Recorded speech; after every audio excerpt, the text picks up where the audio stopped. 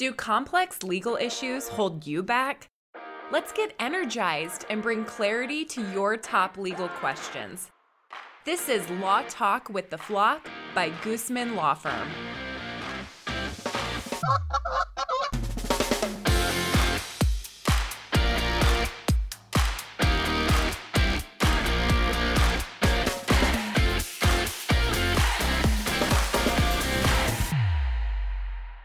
Hello, I'm your host, Gina Gooseman, CEO and Managing Partner of the Gooseman Law Firm, author and business leader, here to help navigate you in your way through the law, your business, and your life as a leader. Thank you for joining me, and today I have with me Anna Limoges. Hello.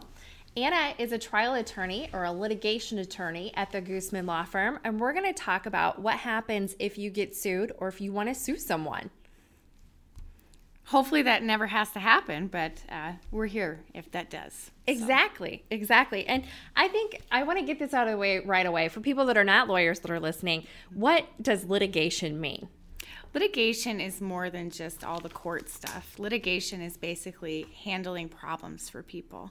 A lot of times there's contract disputes and everything, and so what we do is we step in, we try to resolve that problem, both from the very beginning all the way to the very end, and possibly even after trial.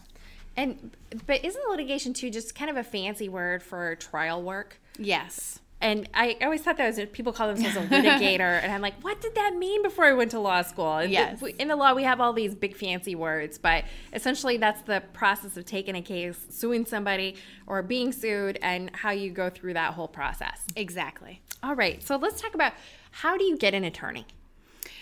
A lot of people, and what they should do is do some research. A lot of people get online. They do, Google up some stuff or whatever. Also, you can ask around. We represent a lot of businesses, so we can have a business call another business to see if they know of an attorney that had helped them with a certain situation. So word of mouth, by asking your friends and business owners that you know of, that helps out a lot too. And there are a lot of different kinds of lawyers too, aren't there? Not every lawyer goes to court like you do they? Absolutely not. There's estate and planning attorneys. There's transactional attorneys that do a lot. All they do is come up with contracts and handle those kinds of situations. There's a lot of different kinds of lawyers. So you might need different kind of lawyer or different type of law firm depending on what you have that you're dealing with. Absolutely. And at the Gooseman Law Firm, we say we're full service for businesses and business leaders. We help people win disputes. And that's what we're talking about today. Yes. How can different disputes get resolved? Let's touch base on that, because there's lots of different methods, and you kind of already alluded to that, but let's dig into some of them. So it kind of depends on what the problem is. Usually a dispute can start out, for example, if somebody owes the business money. We can start out by writing a demand letter to the company or person that owes the business money. And sometimes we do that twice. There's also a form of a demand letter where we attach an actual drafted complaint that we don't yet file with the court, but we're letting the other person know that we're pretty serious about collecting this debt on behalf of our client. So that's one method. Another method is just to work with the other side's attorney if they do have one, and try to come to a resolution that's, benefits both parties. And then obviously you can file a lawsuit in court, and that's go through the court process, litigate the case, go to trial. And then there's alternative forms of dispute as well, ADR, and we've talked about those in another podcast, but mediations and arbitrations too, right? Absolutely. So those are just basically different forms of going to court in a way, if we want to simplify it, but they're handled outside of court, and you have somebody like an arbitrator who is basically like a judge. You have somebody who's a mediator who goes between the two parties to try to come to that compromise, to try to end the dispute. So those are other forms. I actually just got to become an arbitrator myself with the AAA last year. And I heard I've always about been that. the lawyer, and I'm kind of excited to now get to sit in the judge's chair, so to speak, and arbitrate the case. So it's a unique vantage point to sit from. Yes. Let's talk a little bit about how you prepare for court, or how you prepare to handle a dispute. What are some of the steps that you go through, Anna? So a lot of times what we do is we ask the client for every bit of information that they have. And do they want to actually give us all that information? Sometimes not. So sometimes they don't know exactly what to give. So we have to be able to ask them correct questions and ask for the correct information. And sometimes they give us, one or two or little bits, and then we need to ask for more. But and anything that they give their attorney at that point in time is confidential or privileged, Absolutely. Right? So there's a protection that attorney and clients have called the attorney and client privilege. So any communications are protected, any documents given to them, emails, anything that has to do with the work that the attorney is doing on behalf of the client is protected from being exposed. And let's compare that to what is actual evidence in a case. So when we go through what we call the discovery process, where both sides exchange evidence, if there's documents or emails that have to do with the dispute, that stuff isn't protected, right? No, it depends, and it depends if it's just between the client and the attorney, or if there's other people on that email. So if there's somebody outside of that relationship where that information has been shared, there is no protection there. And it has to be shared with the other side if it's relevant to the lawsuit. Got it. So there's a big process that you go through in a case, the discovery process, where there's documents exchanged and depositions. Let's stop for a quick second. Tell everybody, what is a deposition? So deposition is you're under oath. There's a court reporter, possibly a videographer there, and the other side and possibly your own attorney is going to ask you questions that are relevant to the case, and maybe even walk you through the timeline and go through documents, and everything is transcribed.